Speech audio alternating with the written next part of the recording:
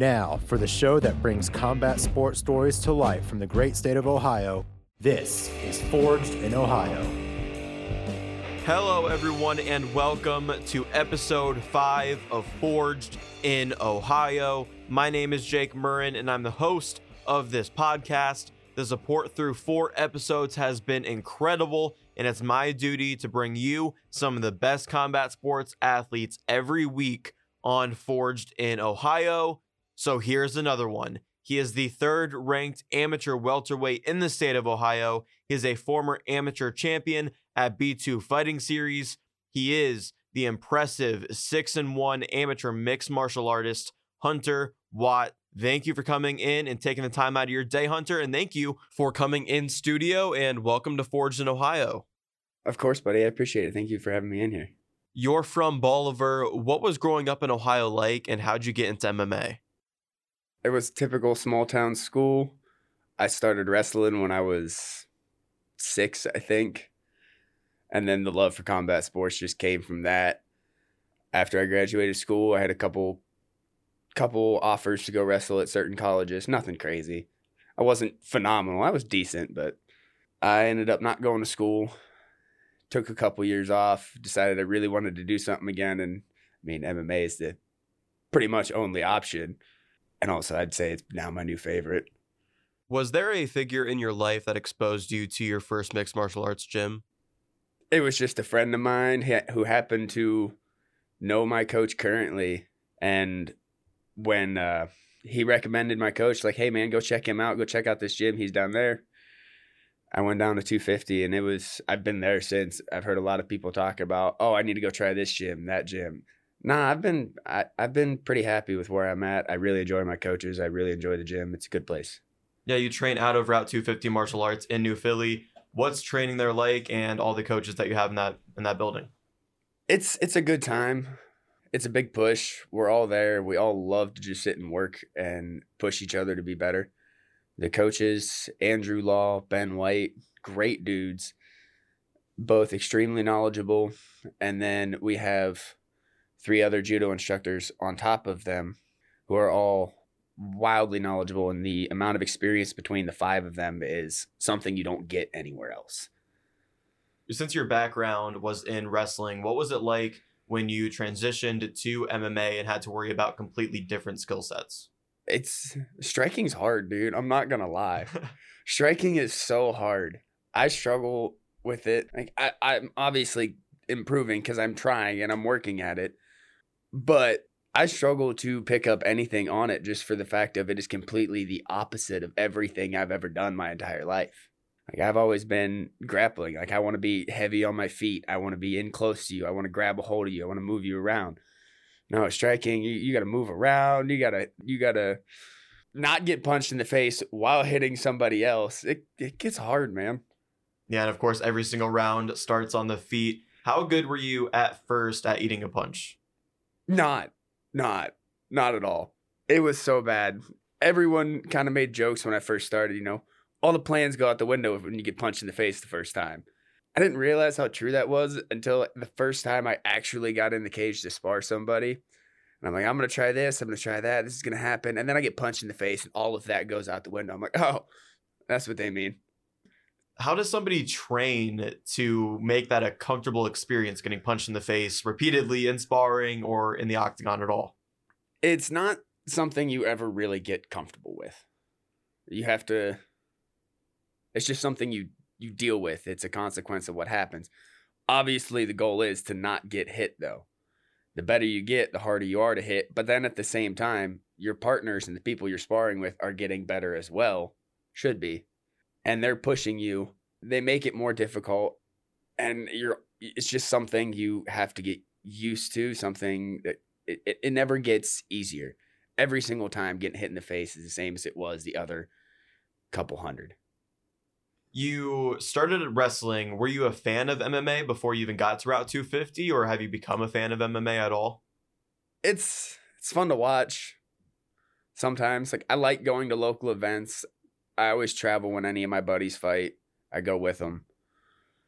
But as far as like just tuning in on the fights on Saturday night, no. I don't watch TV, man. I scroll on my phone a little bit. Like I'll scroll some social media, but for the most part, I don't have time to watch TV. And if I do have time, I really enjoy reading, so I do that instead. That's interesting. What do you like to read? I like fantasy books, medieval times, dragons, magic, adventure, crazy stuff like that. It's so much fun because you can just get into it, read for 20, 30 minutes, and you look up and like, man, it's kind of fun to just get into a book for a while. Just take your head out of everything you've been dealing with and just get into a whole nother story. What's your go-to book, your go-to recommendation for anybody listening? It's called The Academy by Chad Leto. I don't know how to say it. It's spelled Lieto. It's kind of crazy. Some cool things happen. It's a little bit more of a sci-fi type thing. They have like human mutation and, superpowers and other crazy things. So it's kind of cool. Back to fighting in your sorry. mixed martial arts career. No, of course, I'm glad to have these kind of conversations. You debuted at Cage Thunder 7 against Drew Hatcher in April 2019 at 21 years old. You looked completely different back then. Why did you decide to debut as an amateur at such a young age? I enjoy competing. I have always felt my best, like my mental health, my physical health, everything. The way I feel on a daily basis is the best when I'm competing and working towards a goal. So knowing that, I went back to the competition world and like, hey, I want to do something. MMA is kind of one of my only options. Let's give that a whirl. So I went into the gym, started training, and they're like, it was really funny because I am one of the most uncoordinated people you've ever met in your life. I am so doppy when I move. It's kind of funny. Granted, it looks better now, but it was bad when I first started. Walked in the first night, told the coach, like, hey man, I want to fight. Like, I'll be back. This is what I want to do. And they're like, okay, that's fine. Cool, whatever. You'd be surprised how many times we hear that on a weekly basis from people who just show up out of the blue. I went back, came back every day for about 6 months straight, had told him I wanted to fight. And then after about that 6 months, Andrew's like, man, do you really want to fight? I'm like, yeah. So he's like, all right, cool. I'll find you one. Found me he got a hold of Scott, the matchmaker there for Cage Thunder. Scott set me up a match, gave me all the information. I went and did all the blood work and everything and had a fight. It was cool. Going into it, what were your emotions like? Were you more nervous, more excited, a little bit of both? 100% nervous. I'm a giant head case. But also, I don't remember all that much. I had such an adrenaline dump from that night. My first 3 fights are real hazy just because it's crazy having to go step into a cage and fight somebody. The amount of adrenaline that comes from that is wild. Yeah, it's not like you were rocked in any of those 3 fights. It's just the adrenaline that's kind of wiped those from your mind a little bit. A little bit. I don't know if anyone else is like that, but I've always kind of had that when I've been really nervous, like even wrestling matches and stuff, when it's been a really intense match and it was a really important one and I'm kind of nervous about it, it gets hazy. Just can't remember it completely. And someone would be like, you remember you did this? Yeah, kind of, sort of, but no. I know I did it, but no, I don't remember doing it. Yeah, that's fascinating. Maybe it's just like a little flash that goes by and then bell rings and all of a sudden you're getting your hand raised. Yeah, I mean, I remember bits and pieces, but the whole thing is kind of wild. In your debut, you won via shoulder lock in round 3. I'm not sure if you do remember that finish, do remember that. But walk me through what that experience was like in your amateur debut. It was relieving. I was exhausted. That 3rd round started and I'm like, man, I don't know if I can pick my hands back up. This is my first fight. I'm into the 3rd round. I have never been so tired before. I end up getting the takedown. And then next thing I know, I'm on in Kizikatama, holding him down.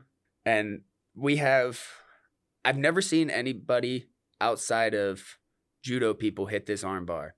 And everybody at my gym, we all train judo. We have hit it a bunch. I've won 2 fights with that same arm bar.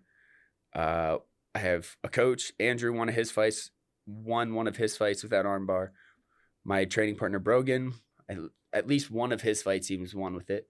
So it's solid. And I'm like, well, this is here. Cool. Took that and just cranked on it. and he started kind of wiggling out a little bit. So I started punching him in the face. Then he tapped. The official didn't stop it because he tapped, and I loosened up, not knowing any better. Now I know, don't let go. Don't let go until someone pulls you off of him. But he tapped, I loosened up. The official didn't stop. So I tightened back up, keep hold of it. And after however long it was, the official ends up stopping it. So that shoulder lock, it's almost like a staple signature submission of Route 250, it sounds like. A little bit, yeah. It's slick. Not many. I don't know anybody who sees it. I've never met people outside of our gym who are like, oh yeah, I know that move. Talking to Hunter Watt on Forged in Ohio, you won your first 3 fights by finish. Did you feel like you were on top of the world at that time? Like nobody could beat you? Oh, no, not at all. Not Really? at all. No. Goodness, no. Clearly, everybody can be beat at any time. All it takes is you get caught. That's the game. I try not to be arrogant, and I'm always trying to keep in mind that, you know what, there's always someone better. There's always someone who might catch you. There's always a chance of you losing, so you have to do everything physically possible to train and prepare for that so you don't. After those 3 fights, you then decided to advance from Cage Thunder. What has it been like fighting for other promotions, specifically B2 Fighting Series? Really cool. Really cool. I like B2 a lot. That was just a happenstance. I got lucky. I was at the gym one day, and my coach was like, hey, you want to take a fight in 2.5 weeks? Dude's 4-0. They need somebody to fill in. I was 3-0 at the time. I'm like, sure, why not? I mean, I had been training for consistently. Like I do CrossFit every day, at least 3 to 4 days a week, depending on how close I am to a fight. But I try to stay regular enough that I'm in shape. So I'd been doing that every day. I'd been doing the martial arts training every day too. Just, I was ready. So I'm like, yeah, I'll take a fight. And we head down to, it was down in Bowling Green, Kentucky. It was phenomenal. We get there. It was like, nope. It was better than any promotion that I'd seen. Like I'd been around Honor. I'd went to Cage Thunder. Nothing against Cage Thunder or any other promotions in Ohio. They're great. They're great. I will happily fight for them. It's just when I had never traveled before to a promotion of that size. It was really cool. Get back there. They had mats for everybody to warm up on. They had 1 or 2 squares, like little 10x10 squares in the middle, but that's more than what most people get. They had little stalls for every fighter. It was cool. And then to go, like, they have the pay-per-view and you can stream it. And I had people at home who bought it. And I'm like, wow, that's really cool that they're 7.5 hours away watching me fight live. It was cool. Yeah. It was different. I believe Cage Thunder has something like that now where there is a live streaming I think they do. capability there. So 2.5 weeks to train for a specific opponent. You said you're already in shape, you're already training, but 2.5 weeks, that does not sound like a lot of time to train for a particular opponent. What was that experience like? I mean, I had been training. Like I said, I had been doing that for months beforehand. So, I mean, if you stay ready to fight, you can take those short notice ones and be okay. So, like right now, I'm in shape. All I'd have to do is cut the weight. But granted, I'm kind of heavy right now. Is cutting weight hard for you, or is it a No. process that... It actually has been fairly easy the past couple of times. Okay. It's been great. I have a sponsor who does meal prep, Fit Meal Prep. She, the woman who cooks the food there, is phenomenal. The food is great. Everything I've gotten there is fantastic. I love it.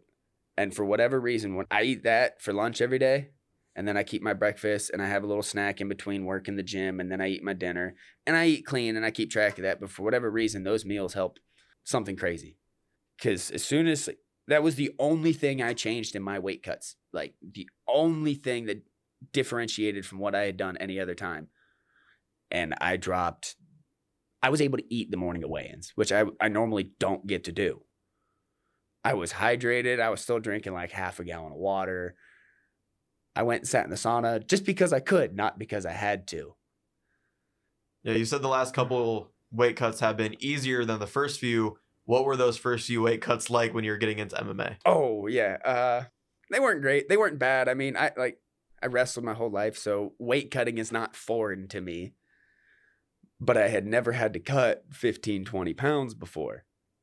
Granted, it's over 6-7 weeks, but still, I've never had to be like, all right, I have to lose 20 pounds. And that was when I started. I'd get back up to about 190. I don't get that heavy anymore. I usually walk around about 85, 86. The cut from there is not too bad, because if I can get within 10 pounds the week of, that's pretty easy. Do you have a miserable weight cutting experience? I feel like most fighters, most wrestlers do. Not really. I was always pretty good at cutting weight. It's always sucked.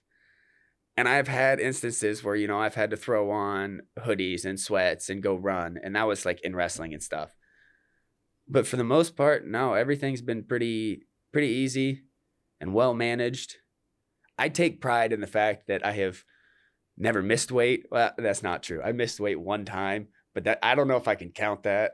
I went to a wrestling match, and when I was wrestling for Tusky, we went to Caldwell. Coaches had told me the day before, like, hey, you're going to wrestle 170. Usually I wrestled 160. I walked around like 165. Easy, day before, 5-pound cut, make weight, we're cool. But they're like, hey, you're going to wrestle 70. So I'm like, so I don't need to cut weight tonight. And they're like, no, you're cool. You're going to wrestle 70. All right, sweet. Get to the school. I am standing in my underwear in front of the scale about to weigh in, and coaches are like, hey, can you make 60? No, you told me I'd be wrestling 70. I ate extra last night because I wanted to be heavier. But they ended up just taking the dude who was at 70, who dropped to 60, bumped him back up to 70 to wrestle me. So he cut weight for no reason. So did you end up wrestling? Yeah, I did. Okay. I just ended up wrestling 170. How'd that match go? I won that one. The competition has certainly gotten stronger for you in B2, and you've won 3 fights by decision. Do you look back to your Cage Thunder bouts and think about your ability to finish fights, or are you just focused on your job at hand, which is finishing or winning fights by any means necessary? Oh, no, man. I really want to get back to finishing fights. Full fights are tiring. I want what happened to me, but I don't want to be the guy that lost. You know what I mean? Makes sense, yeah. Well, nice, land something good, get the fight done quick, and be done with it. But, I'll take what I can get, too. A win's a win. Was the 2.5 week notice for your opponent, was that the Nick Wells fight? No, that was James Martin. Okay. What was it like to win the amateur welterweight belt in May of 2021 against Nick Wells?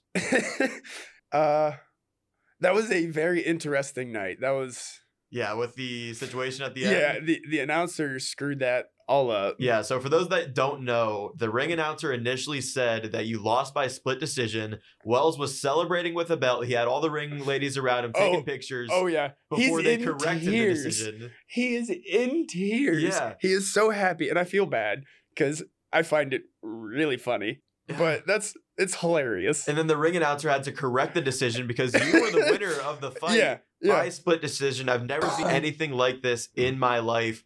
What was going on at that moment for you? Because I'm sure it was a roller coaster of emotions for you standing on the side of the octagon watching that all unfold. I was so confused. So I'm standing there and the official goes, not the official, the announcer's like, hey, man, it's a split decision. This is the score. And then he announced it as not a split decision, then announced him as the winner, handed him the belt, and I'm like, well, damn, I thought I won that one.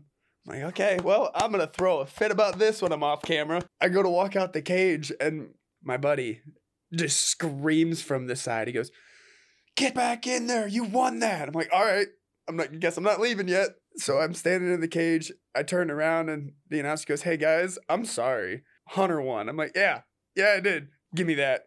I walk over to him. I get the belt from him. It's kind of mean. I was trying to go for like a hug and be polite. Be like, man, that sucks. I'm sorry. But it looks like I'm just being a butthole. Like, gimme, Oh, well. Yeah, that exchange. I don't think you've ever seen the person who won but didn't win, who got the championship belt, have to give that away to his opponent who was the actual winner of the fight. That was wild. I've never seen that happen. I've never heard of that happening. It's kind of funny, but it is what it is. Regardless of that situation, it was 2-2 going into the 5th round against Wells. Did you think you had done enough to win that fight and to ultimately get the belt? At the end of the fight, yeah, I knew I had to win that 5th round. And I mean, he went for, my coach looks me in the face and goes, "Do not let him throw you again." I mean, I shouldn't. I specifically trained judo, which is literally all throws. I should know how to not get thrown by somebody. I didn't do a great job at that. Got thrown a couple times. He tried a 3rd time, and I got lucky that my head popped out. Granted, I pulled my head out, but ended up not getting thrown, ended up on top. And then once I was on top, I knew he was so tired and I was so tired. We're like, it's not going anywhere. I'm just going to sit on top of you and punch you enough that I can say I won this round. How cool was it to actually win the amateur strap once you got it? It was cool, but I mean, it's an amateur belt. Didn't put much into it? At this point, every fight, belt or not, is just experience. I have goals of wanting to go pro and wanting to get to the top level. I want to make a career at this eventually is my goal. So like an amateur title, yeah, it's cool and it's a stepping stone, but also in the scheme of things, it's an amateur title. But I will say not a lot of people have them. And so it is, I'm happy to have won it. It's just, it's a small stepping stone on something on the way back to what I want to do. You also defended that belt against Spencer Oberbrockling in December of last year. The result was 49-46 on all 3 scorecards. You had a lot of impressive takedowns in that fight. What do you make of your first fight your fight against Spencer and what that first title defense meant for you in your career? Because I'm sure a target got put on your back as soon as you won that title and became champ. I mean, people, I guess, had already been asking to fight me. Oberbrockling was actually a replacement. He was not who I was scheduled to fight originally. I don't remember the guy's name. But I was supposed to fight the guy who had the belt in the weight class above me. And he ended up, something happened. I don't know if he broke his hand. He got injured, something. Looks like it might have been Peyton Hughes. Yeah, that sounds about right. Yeah. He got injured, so he ended up pulling out, I think 2 weeks before. And Brandon was able to find me a replacement. Maybe it was 3 weeks. I don't know. It was kind of crazy, though, because when I got to weigh-ins and I had the face-off and everything, and I saw Oberbrockling for the first time, he did not look intimidating at all. He looked like a little skinny dude. Like he had a real crappy weight cut. He didn't look great. And then I walk out to the cage. As I'm walking out, I look up and I see him like, damn, dude grew. He looked significantly larger than he had the day before, and it was kind of wild. I'd never seen that before. What was your mindset going into the cage then, seeing your opponent much bigger than you had previously saw him? I don't really know, man. I didn't have a whole lot of thoughts at that time. I have to be so singular in my thought process when I'm walking up to the cage, just for the fact of, if I let anything else in, I'll have a nervous breakdown and lose. I'm a giant, like I said, I'm a giant head case.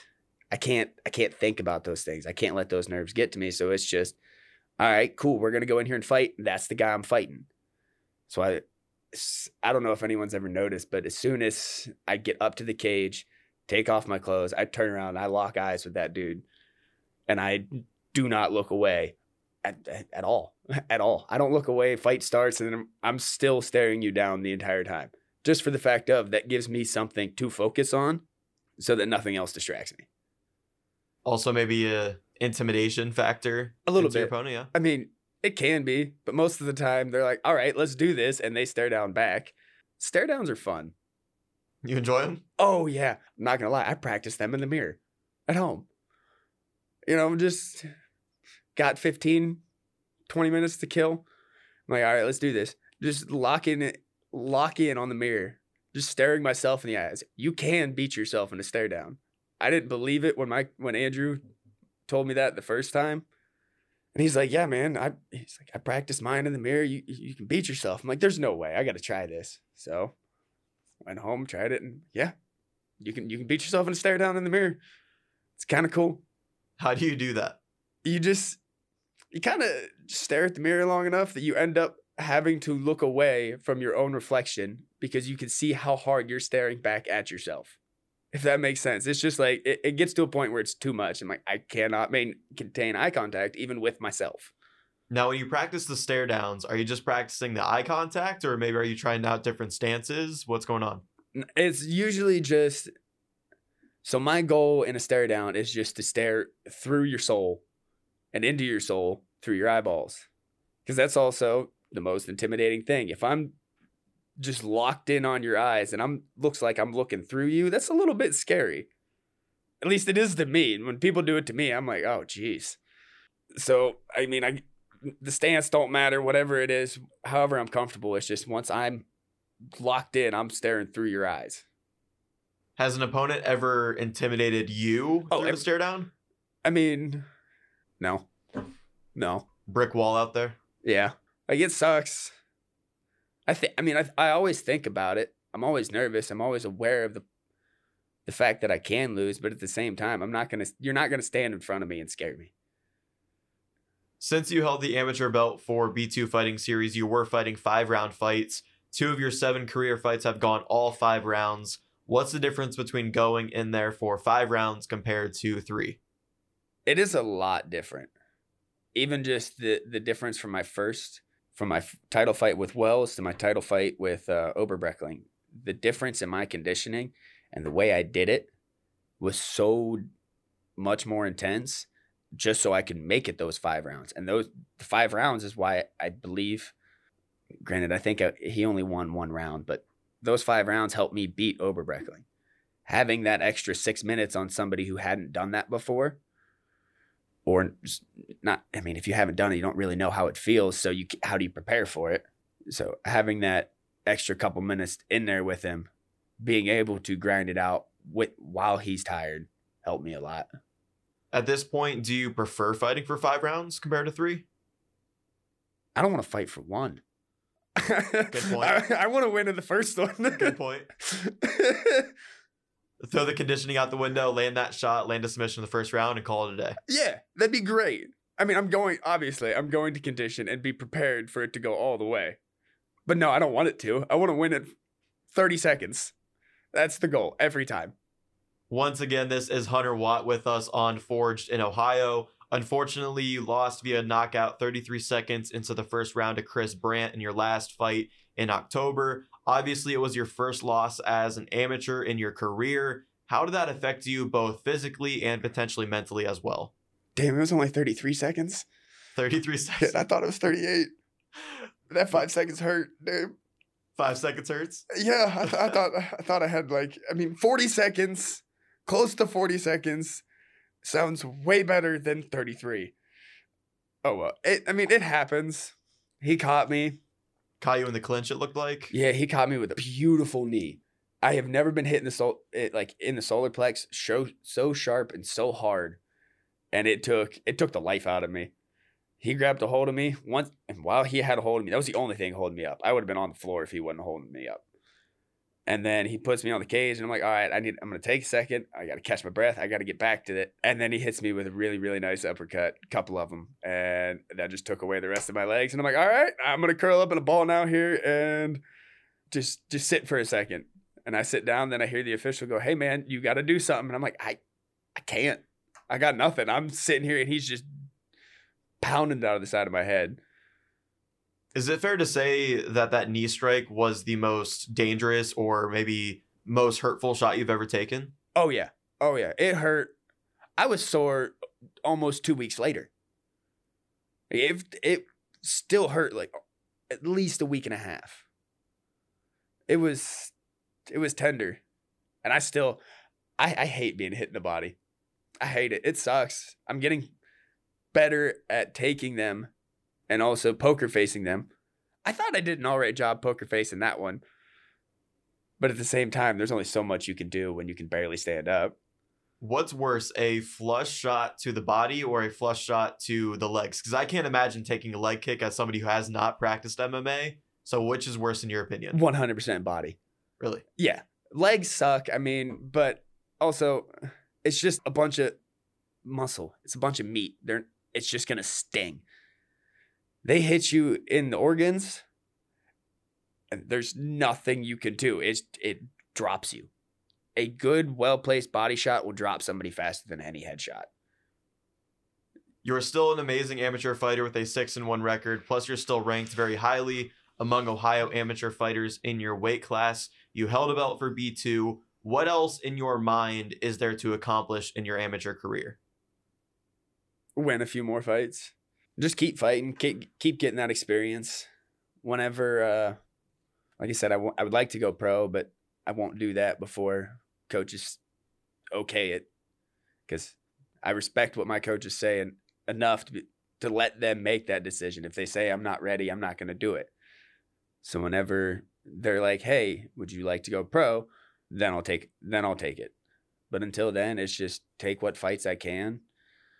Just keep trying to get better. That's all. When do you think that transition to pro could happen? How many fights do you think you realistically would need to have before you go pro? In the state of Ohio, you have to have 9 and a winning record and a few other stipulations. And also the commissioner, Ohio's commissioner is pretty tough. He tries not to let people go pro too early. And some people complain about how stingy he is about it and how difficult it is to go pro in Ohio. But, I mean, pro level fights are another world, man. A lot of people aren't ready for that. So, like, I get it. I would like to have 3, at least, more fights. At least 3. Win a couple. Try not to lose any of those. You know, normal stuff. Going pro is a completely different game. The record gets wiped. The record gets 0-0. wiped. The rules change. It's and that's when things start to really matter. Your pro record doesn't go away. Your amateur record can be whatever. As soon as you turn pro, that doesn't matter anymore. It's gone. But that pro record is what's important. And that's why I don't want to go too early. And, I mean, bringing up, you know who Lucas Mast is. He's a guy from out in Millersburg. He was a phenomenal amateur fighter. He held a belt for Cage Thunder. He held a belt for Honor. Defended multiple times. I think he was 8-1, 9-1 maybe. I'm not sure. But then he turned pro. And in my opinion, I think he went too early. And then ended up his first 2 pro fights didn't go his way. And he's now currently an 0-2 pro. Those are the things that happen when you're not prepared for it. When you're not ready and you don't see what it is beforehand. 2 or 3 more fights in your amateur career. Where do you see those happening? Are you going to stick with B2 fighting series? Maybe do some other things? What do you think? All just depends on who's got cards when I'm ready to fight. I want to fight in January-ish, somewhere around that time. And I'll take whatever the best offer is, whatever opponent I want to fight. Or if there's not any offered, my coach I don't set up my own fights. I go to my coach, I go to Andrew, and I ask him, like, hey, man, I'm ready to fight. Can you reach out and can you find me one? Not a lot of coaches do that for people. A lot of guys have to match up their own fights, and I'm not a fan on that. I really appreciate the fact that he goes the little bit extra distance and does that work for me so that I don't have to worry about it. And then I don't have to worry, like, oh, is this a good matchup? You know, is this opponent going to be something? Is he way below my skill level? Is it going to be a stupid fight to where it's not going to be worth anything to me? Or is it going to be a fight where a dude's way above my level and I can't hang or something like that? So having him go out and do that helps a lot. I have another friend of mine. His name is Garrett Hirschberger. He has an offer to fight for Ohio Combat League in January. And I think Andrew mentioned maybe trying to get me on that card. If they have somebody. I mean, if they don't, they don't. Interesting to me that you want to come back in January because there was a long layoff between your last 2 fights. You fought in October, but your previous fight before that was in December. Was there a reason for that long layoff? And are you just trying to return quickly to the cage, maybe to get that knockout out of your mouth, or what's going on there? So after my fight with Oberbreckling, I was a little beat up, and I'm like, I need to take some time and recover, and then just take some time to build my skill and work on that, and just try to improve a little bit, make that next step before I step back in the cage. So I was trying to go about, I wanted to go 5-6 months in between fights then. Well, I had scheduled a fight for July. Dude backed out the week before. I didn't want to try to find any replacement again, especially when it was only a week out that time. And I'm just like, I don't want to deal with it. Whatever. I'm not fighting that night. And then the fight that I had in October, after July got canceled. I'm like, I still want to fight. So we found scheduled one in September. Well, then that card got canceled. The whole card got canceled. So then it got my matchup got moved to the 8th, and it ended up just being pushed back and pushed back and pushed back. So, and it kind of sucked. It was real irritating, and I know it affected my mindset a little bit as far as the fight. But I mean, it is what it is. It happens. It wasn't for a lack of trying. You were trying to get back in there. I was trying to fight, and it just by happenstance, nothing worked out. And I've taken that time to improve those skills I want to and work on things. And I feel like I'm ready to fight again. And I want to. So, I mean, I'm not hurt right now. I'm in shape. Why not take one kind of soon? What's been the biggest lesson you've learned so far in your amateur career that you could apply to eventually turning pro and in your future fights?